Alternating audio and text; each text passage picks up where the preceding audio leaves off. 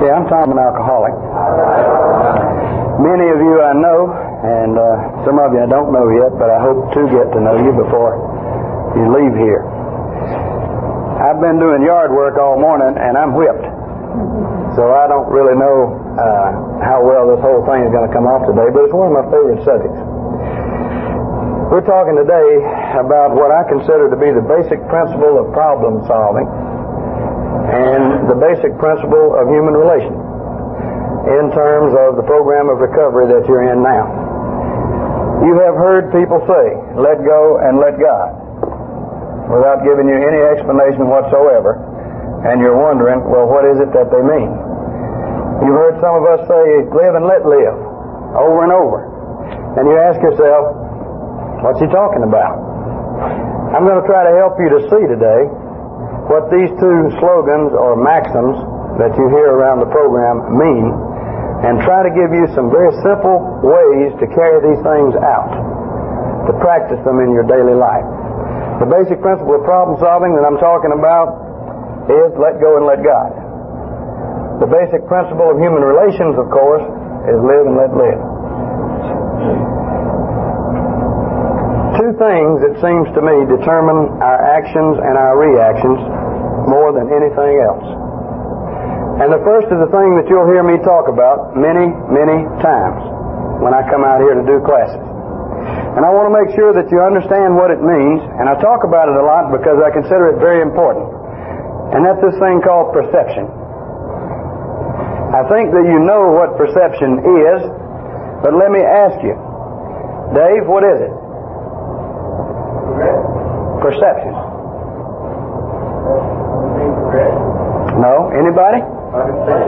Understanding is one thing. The way that you see things? Very good. I like Flip Wilson's Geraldine character and her definition of perception. She didn't even know she was defining it. But you remember Geraldine. And she was quite a gal. And Geraldine always was saying, what you see is what you get. And that's perception. Now that was very funny the way that Geraldine put it. Look at your own life as an alcoholic or a drug-addicted person. Ask yourself today as we go through this, the depth that you were affected by the way that you saw things. The ways in which you were affected by what you saw. When you looked at people, when you looked at the world, when you looked at yourself. What did you see? What do you see today? Because what you see is going to determine the way that you act and react. Think about it for a minute. If any person in here approaches me and he looks like he's a threat to me, or I see him as a threat, what's going to happen? I'm going to get ready for the threat to come. If, however, I'm looking at that same person through different eyes, and perception can be changed, I'll see not a threat, but an opportunity. The same thing with problems. If I perceive a problem as insoluble, then it is. I'll make sure that it is. I'll work on it, and I'll work on it, and I'll work on it until it becomes insoluble. That's the way I am. That's the way alcoholics are. But if I see a problem as having a solution and turn my mind or look in the direction of solution, then the problem's going to be solved. It is going to be solved. It makes no difference if it's a mathematical problem, a problem in physics, a problem in philosophy, a problem with living, or if you will, a drinking problem. I'd lay odds that most of you in here have said to yourself one time or the other during your drinking career, what's the use? I'm never going to get sober. This thing will never work for me. Might as well go get me another drink. And you do. If you see your problem as insoluble, it is insoluble. If you see the world as a threatening, dark, ugly place, then it is a threatening, dark, ugly place. And if you see the people in it as enemies, then for all intents and purposes, they are. Even when they try to be our friends, we will not let them because we're afraid of being hurt. They're enemies. Think about it. Perceptions are inside and outside. Inside and outside. The way that I see within is perception. The way that I see without is perception. There's no limit to it. The other thing that I think determines our actions and reactions more than anything else is feelings. And we don't often talk about feelings. Feelings are responses to inner and outer perceptions. Feelings are responses. That's all they are. Everybody has feelings. Feelings can be positive or feelings can be negative. Again, depending not on what or who you see, but on how you see it. How you see it is going to determine how you feel about it. And how you feel about it is going to determine how you act or react to it. Is it not? Feelings. Okay, positive feelings draw us closer to whatever it is that we're responding to. And negative feelings push us back from it or cause us to fight it. Let me draw you some more of my circles up here. It's a stimulus response kind of thing. This person out here does this to me. I see it in a certain way. I feel about it in a certain way. And I react in a certain way. Stimulus response. Stimulus response. There's a perception, there's a feeling, there's a response. Every time. Positive feelings, I react positively. Negative feelings, I do not react positively. Now, if there's one thing that I believe that alcoholics and drug-addicted people are, it is probably people who have 10 times the capacity for feeling of a normal human being. We are ultra-sensitive human beings. Not just sensitive, ultra-sensitive. And our feelings, therefore, play a big part in our lives. Look at your past. How have you dealt with your feelings? They can be dealt with constructively. The average, quote, normal, end of quote, human being has found normal ways to deal with his feelings. If he gets mad, he has a way to deal with it. If he gets sad, he has a way to deal with it. And it's a constructive way. Nothing is lost. There's also a destructive way to deal with your feelings. You don't find an outlet. You shove them down inside yourself. You repress them. And they drive you. They're going to express themselves some way. And these internalized feelings in the alcoholic and drug-addicted person are what makes them go. They're the motor, if you will. And they're like a bomb just waiting to explode.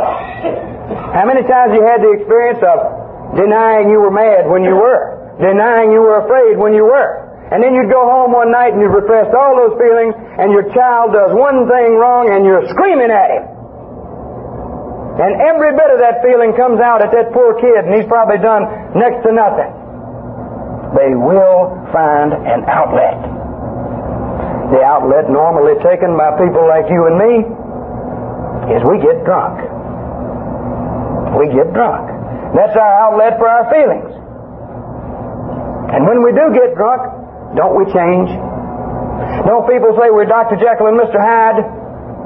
We change into something we normally are not? Well, I disagree with that. We are what we change into. It's all those feelings, and they begin to express themselves, and they're ugly, and they're hateful, and they're mean. And they come out under booze. How many times have you got drunk at your wife? How many times you got drunk at your boss? Yeah, we react.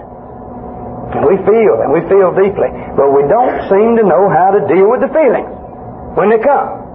Especially the negative ones. Funny thing about it is, the book Alcoholics Anonymous says, and I believe it, that feelings determine the course of our existence. That's a lot, isn't it? Feelings determine the course of our existence. They drive us.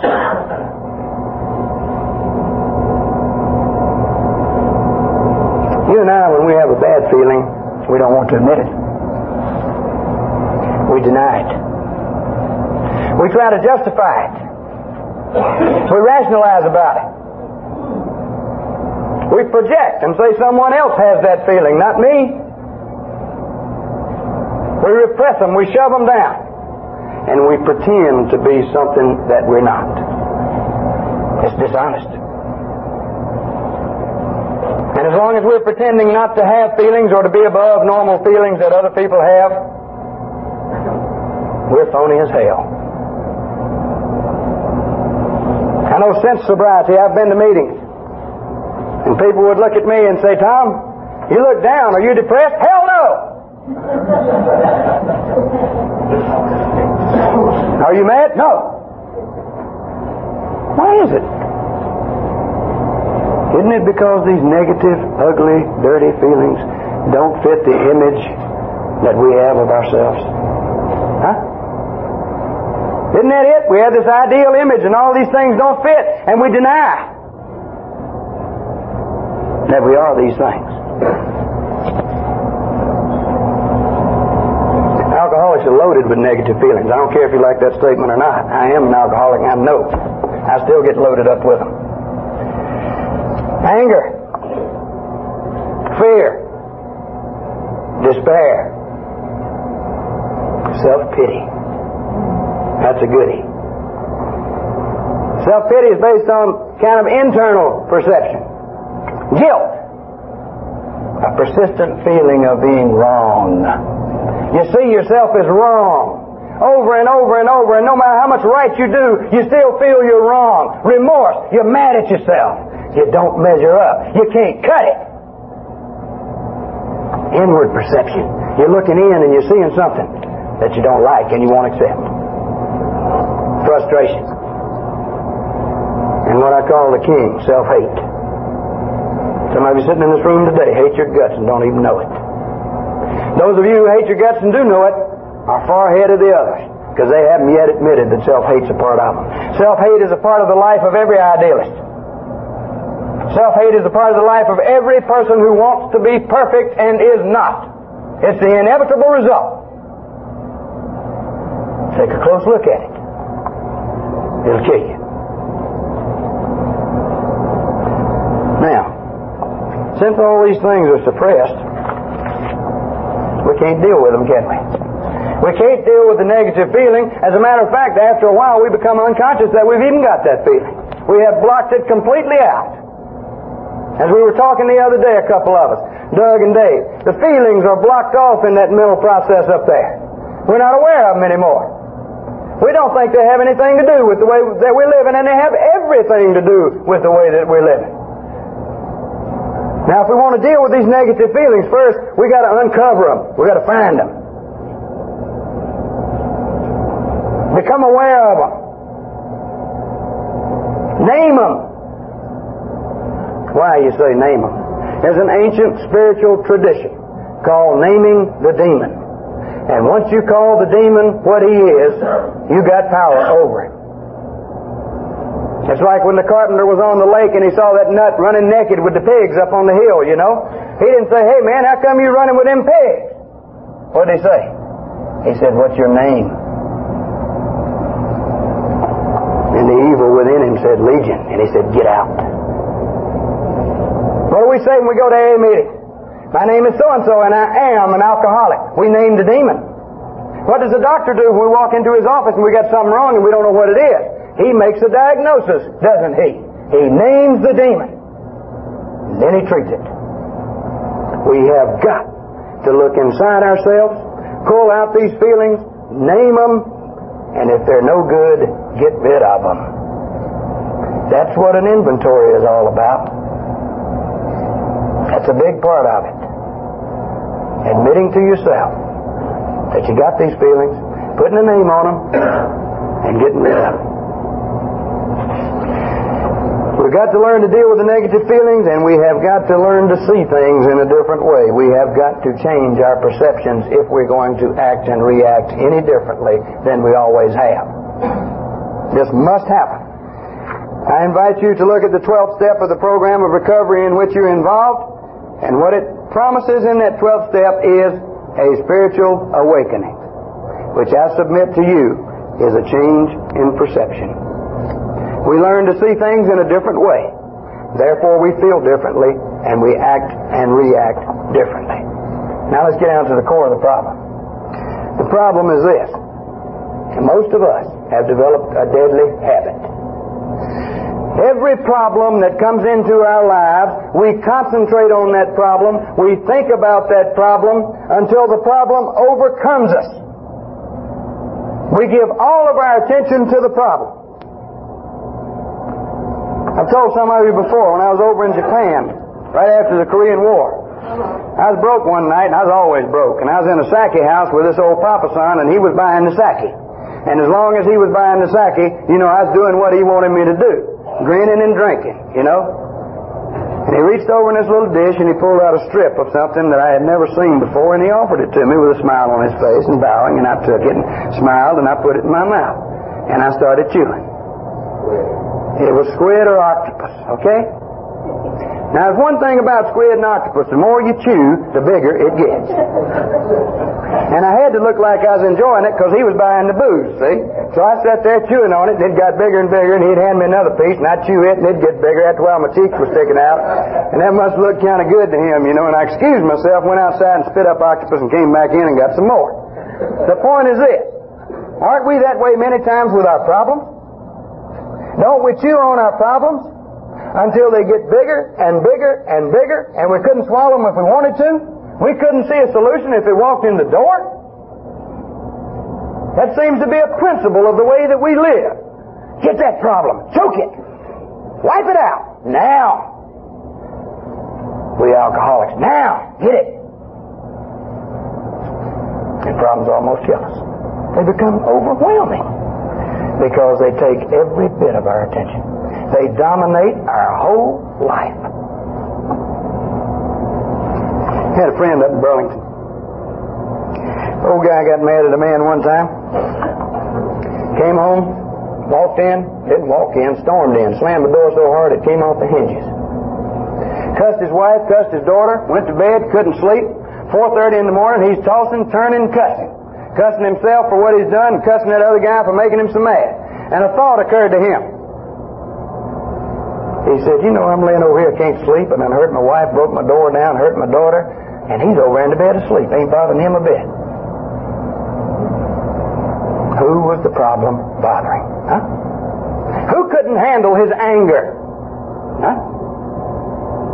It's like we alcoholics say to the people who bother us, I'll show you, I'll kill me. I'll worry about it till it kills me. I'll get tense and nervous, and I'll pace the floor. And I'll figure out a way to get you if it's the last thing that I ever did. I'll show you. I spent a lot of time doing that. The point I'm trying to make is this. Any problem that we concentrate on that much takes up every mental, physical, spiritual resource that we have. There is no time for anything else. Concentrating on something else is impossible because it's got you. When we're that mad at other people dominate us. How? It's like, here am I. Okay? I can't draw a lick, but here am I. Okay? And here's some strings up here. And here am I. And I'm a puppet on a string. And a man comes to me and he tries to make me mad, and I get mad. He has pulled my string. I'm just like a puppet. I'm reacting not the way I want to, not the way I think I should. I'm reacting the way that the person that I'm mad at wants me to react. He is very effectively in control of my life. Am I coming across with that? Very effectively in control of my life. The people that I hate dominate me. The things of which I'm afraid dominate me. And that's no joke. They act and we react. There's a thing that a psychologist called, I know one's been down here today because I saw a word up there, labile, and nobody but shrink would use that word. Nobody would dare. But they got a thing called a locus of control. Now, in a regular human being, the locus of control is inside. He chooses how he will act, react, what he will do, and what he will not do. When we find ourselves in a situation where we're dominated by a person or a problem, the locus of control is no longer inside. The locus of control is on the other end of these strings. And that is not healthy. We're in control of these other people. Buddhist religion calls this action-reaction cycle karma. If you get into the Bible refers to it as some kind of retribution. At any rate, it is a vicious circle, and it does not end until your feelings, your perception, and your reactions change. And then you get off the wheel of karma, if you want to put it that way. Now, as long as I'm trying to solve a problem, I very effectively cut myself off from the higher power. The higher power in which I believe and whom I trust and with whom I have daily conversation is a very polite power. As long as I am trying to do things my way, he lets me. And when I've had it up to here and I'm tired and I ask his help, he helps me. But he's very polite. And what I'm saying is this: as long as I am in control, he's perfectly content, Jack, to let me be in control. He will not interfere. He respects me and he loves me. And I believe that. So I cut myself off by my reaction to other people and the problem. Let me give you a quote from a man who's a favorite of mine, a man named Emmett Fox. And here's the quote. Fox says, "With any problem, it is the reception you give it mentally and the attitude you take toward it that completely determine its effect on you." One more time. With any problem, it is the reception you give it mentally and the attitude you take toward it that completely determine its effect on you. We could almost say, the effect of any problem that comes to us is fully determined by our perception and our feelings, couldn't we? To paraphrase Fox. Another friend of mine that I admire very much, a guy in California, says over and over, it's not what happens to us in this life that matters. It's our reaction to it that makes the difference. It's not what happens to us in this life that matters. It's our reaction to it that makes the difference. Now, if our perception determines our feelings, and our feelings determine our actions, and these things have brought us to crisis after crisis after crisis, we have become alcoholics who can't quit and we can't drink, we can't do what we want to do, and we're always doing what we don't want to do, then it would behoove us to change our perceptions, would it not? And our feelings and our actions. Sounds easy, doesn't it? If my perception is off, I've got to change it. If my thinking is off, I've got to change it. My reactions, change them. What I've got to do more than anything else is to stop letting problems dominate me, to stop being a puppet, to regain the locus of control within myself. I was shooting pool with Dave the other night. Dave's a good pool shooter. I used to be very good when I was a kid. I shot in Doc's pool room in Raleigh, North Carolina, around on Wilmington Street, up over Green's Restaurant. 14, 15 years old. And old Doc was a nice little man. He always let me practice on the back table for free. And after a while, I got to shooting pool so good that Doc would back me in money games. And if I lost, he'd take the loss, and if I won, I got the winnings. Doc really cared for me. One of the nicest men I've ever known. And I did well. He'd also tell me when a hustler would come around, keep me out of the game. There's one guy that came in that pool room, old Jeff. Now, Jeff couldn't shoot a lick of pool. Jeff ran back and slammed, you know.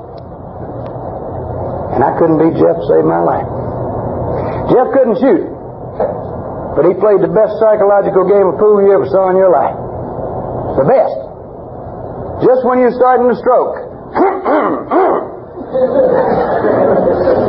let his shadow fall right across the line where you were shooting, you know.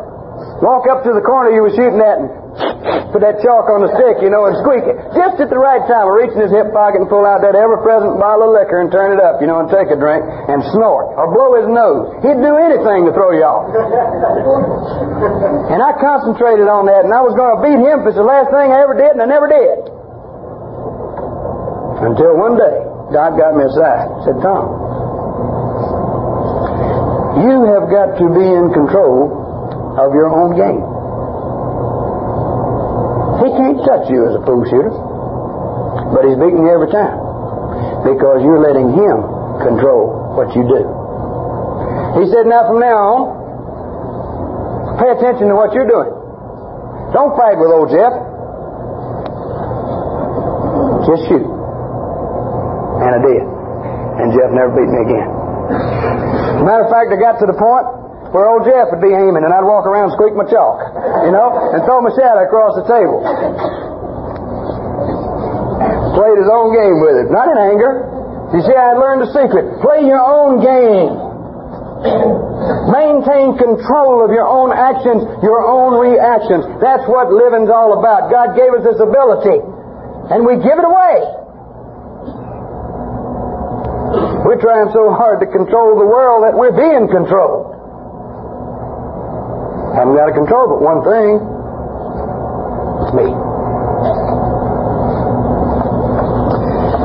Some great spiritual teachers have said the following, and I'm just going to lay it on you.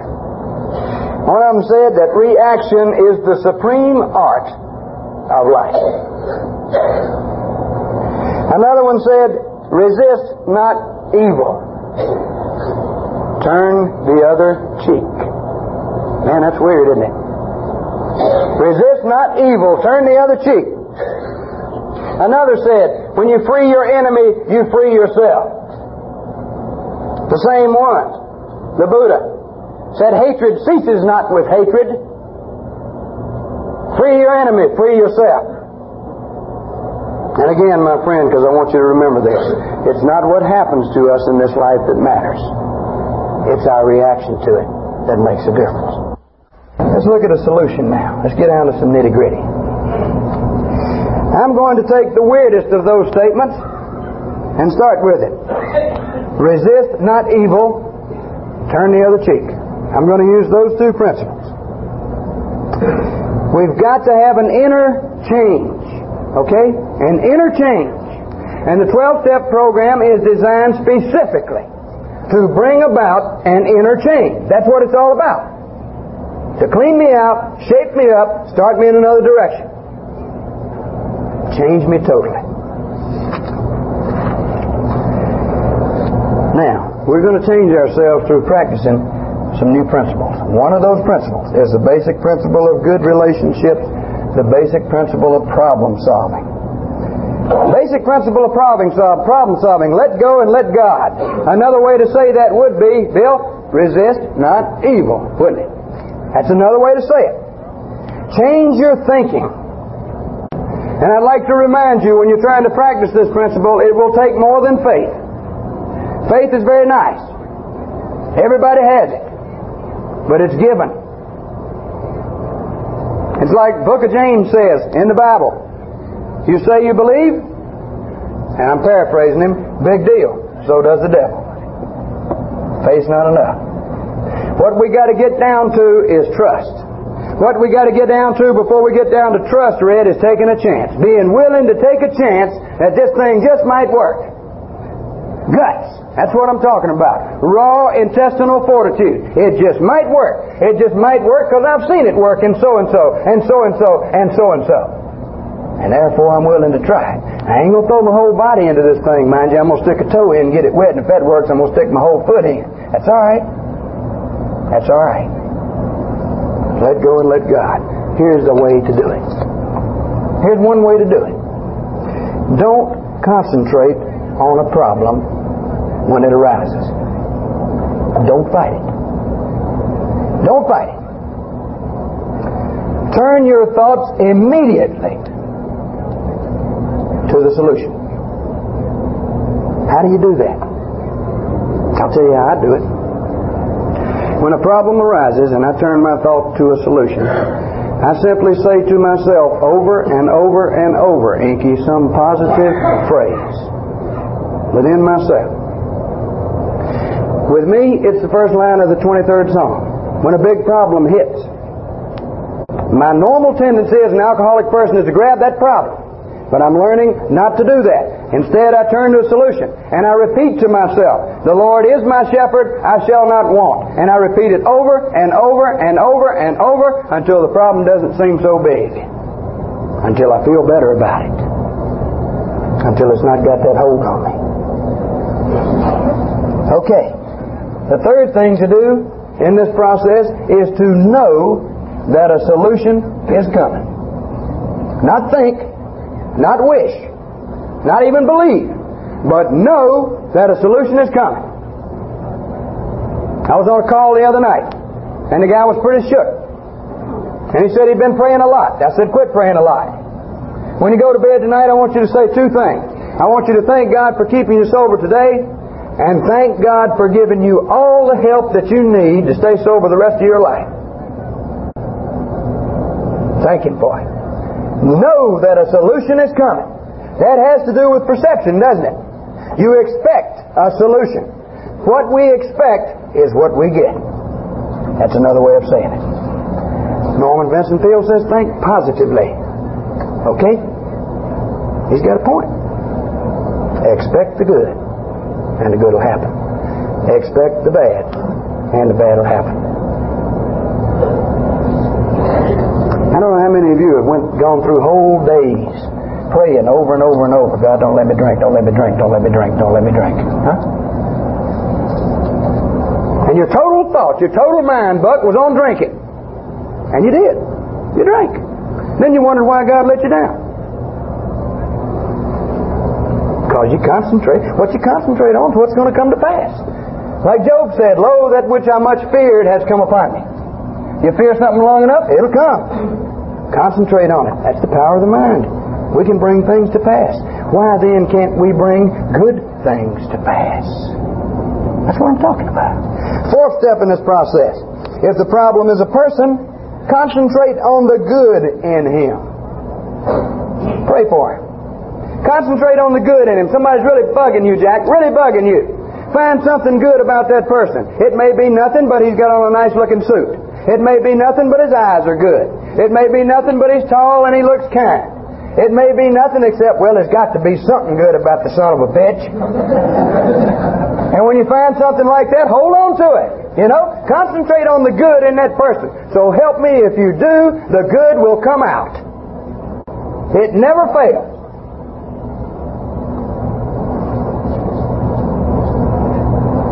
And the last part of this process, always do something good for somebody.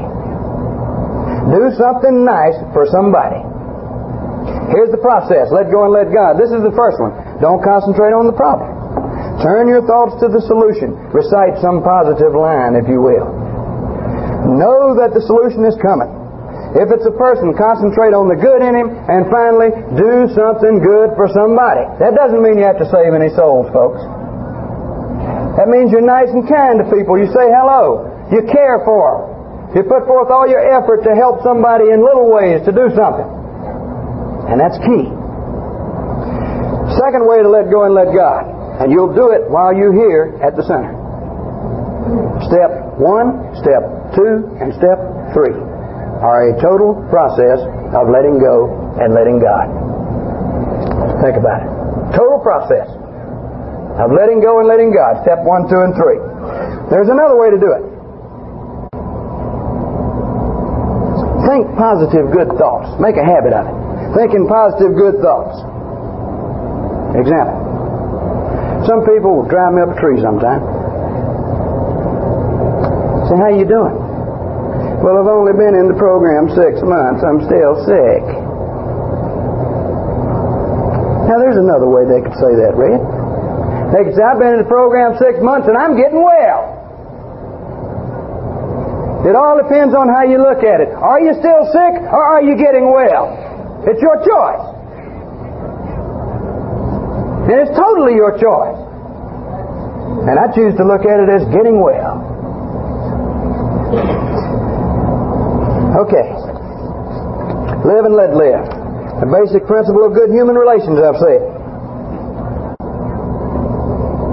The basis of this whole thing is turn the other cheek. Look, turn the other cheek. Been a lot of absurd arguments about turning the other cheek. It's a physical thing. You just don't do that. Oh, I could never do that. He wasn't talking about that. He was talking about states of being. When he was talking about turning the other cheek, he was talking about do not react in the expected way. When somebody tries to make you mad, don't get mad. When somebody tries to make you fearful, don't react fearfully. Turn the other cheek. Do not react in the expected way. When a man takes your coat, give him your cloak. Didn't he say that? If he wants you to go with him 1 mile, go with him 2. Man, you can catch somebody off base. Think about it. They come in, they're angry, they're cussing you, and you look at them and smile. You take every bit of the steam out of what they're doing. It is not easy. But if you're in control of your own actions and reactions, you sure can help other people. Let your reactions come from within.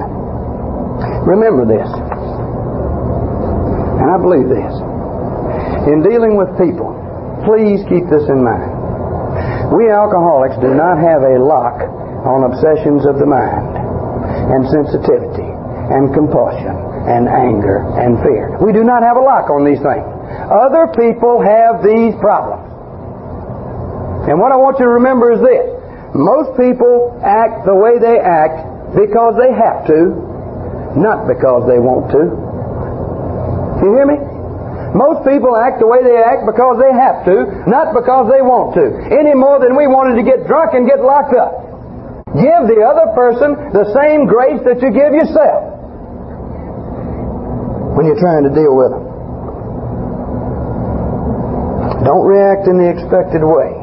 Do something good for somebody. Let me give you an example of that. At the college where I work, there's an old secretary up there. She happens to be the secretary of a vice president who was my vice president.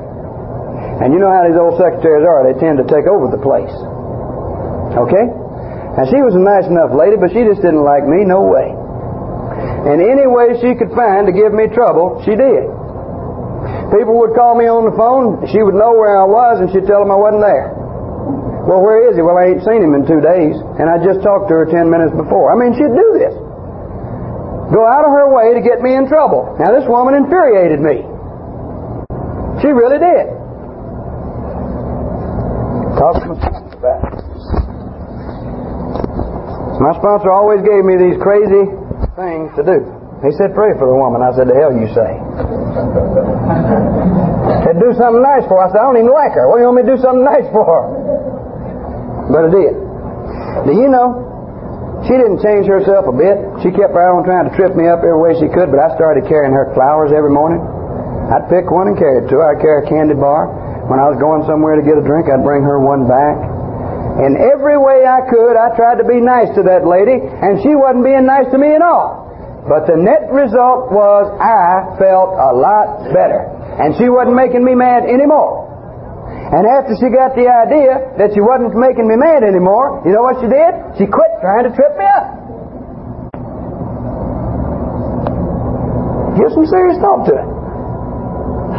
Returning good for evil. That's another weird thing, isn't it? You don't do it because the person deserves the good.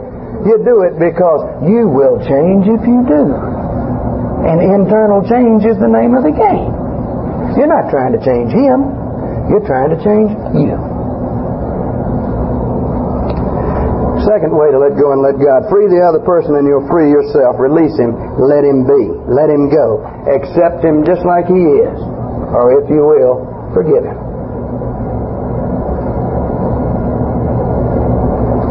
Remember that the only way for the attachment to be broken is for the jailer to let the prisoner out of prison. Because as long as the jailer's got a prisoner in prison, he's just as much a prisoner as the prisoner is, isn't he? So the prisoner goes home, the jailer can't go home, can he?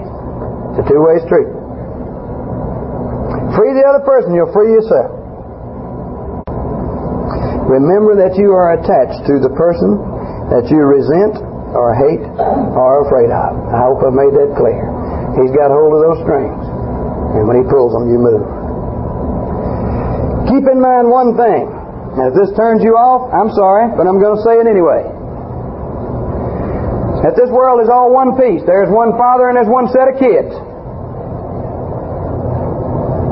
That we are indeed, in the deepest sense, children of the same Father, and therefore brothers and sisters, and therefore in the deepest sense, whatever I do to you, I do to me. Think about it the next time you say the Lord's Prayer. First two words, look at them. Think about them. They're absolutely true. Again, do something good for somebody. Never forget that. The third way to live and let live. Look in your big book, page 66 and 67. It says, we realize that these people who harmed us were perhaps spiritually sick. And we tried to treat them just like we would treat a sick friend. With kindness, understanding, tolerance, and love. Now note, when your friend is sick and you go to the hospital to see him, do you try to fix him? It's not your job, is it? What you try to do is to care for him and understand him and make him feel better. In our reactions with the people who are sick, and they're sick in a way that disturbs us, try understanding, tolerance, kindness, and love. Try it. See if it doesn't work. Fourth way.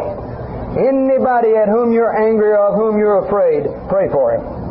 And pray for him until you're no longer angry at him. Now that sounds absurd, but I want to tell you, it works. Pray for him until you're not mad at him anymore. It's awful hard to pray for somebody and remain mad at him. It's awful hard to hold a good thought and a bad thought about the same person at the same time. This is what I'm getting at. Hold a good thought for him. It's like a friend of mine out in the group. He was so angry when he came to Alcoholics Anonymous. He didn't carry one gun, he carried two. And his left pocket, front pocket, was always full of cartridges. This is the truth. And there's one man he particularly didn't like, and he was going to kill him. He was just waiting his time. You know? And he went to his sponsor, and this guy was driving him crazy. He hated him so much, you know. Going to kill him, just waiting his time. The sponsor said, go home and pray for him. Ain't no way. He said, okay, then stay sick. A few weeks later, he went back to his sponsor. Said, what'd you say to do? He said, I said, go home and pray for him. He said, all right.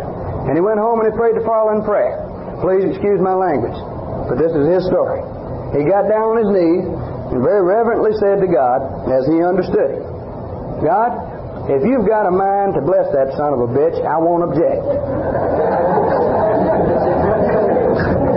And you see, that's the way it started. He was sincere, you know. He was sincere with it. Okay? He no longer carries the cartridges. He went down to one gun, then he put that away. He no longer hates that guy.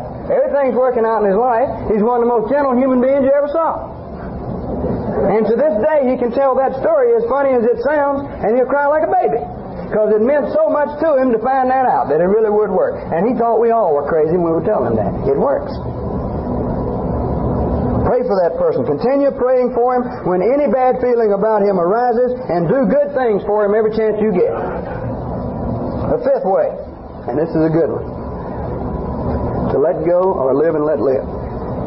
Talk it over with somebody when you're mad at somebody. I don't mean shuck and jive. I mean talk it over. I mean tell it like it is and get it all out. Stop pretending. Again, help somebody. Do something good for somebody. Every one, an element in all of these ways is doing something good for somebody. The last way is in the big book, page 84, under step 10. It says, when dishonesty, selfishness, resentment, and fear arise, we ask God at once to remove them. We talk them over with someone immediately. We make amends if we have harmed anyone, and we resolutely turn our thoughts to somebody we can help. There it is again. Okay. The net result of all these things is this. When you turn the other cheek, you cut a string. When you quit fighting the evil thing or the problem, you cut a string. When you look for the good in your fellow human being, no matter how much he's bugging you, you cut a string.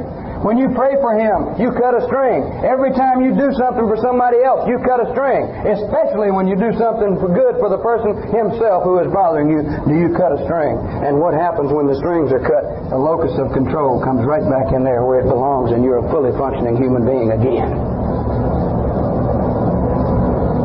And the paradox is this: only by letting others go do we receive ourselves. Only by letting others go can we become ourselves and be ourselves. You and I, we're so caught up with resentments and fears and all these other things that we don't really have time to live. I want every one of you to have time to live. The program that we're in is trying to give you life, a new way of life. I have said because I believe we're children of one Father. And in that big blue book that they gave you out here, on page 133, I think, I'm not even sure, it says something like, we are sure that God wants us to be happy and joyous and free. Think about it. We are sure. Now, some of you are doubting these things already. You're saying to yourself, it will work for Tom, and it might work for Buck, and it might work for Jack, but it will not work for me. They just don't understand how deep my problems are. And I have a one-word response for that, which I cannot say because I'm on TV.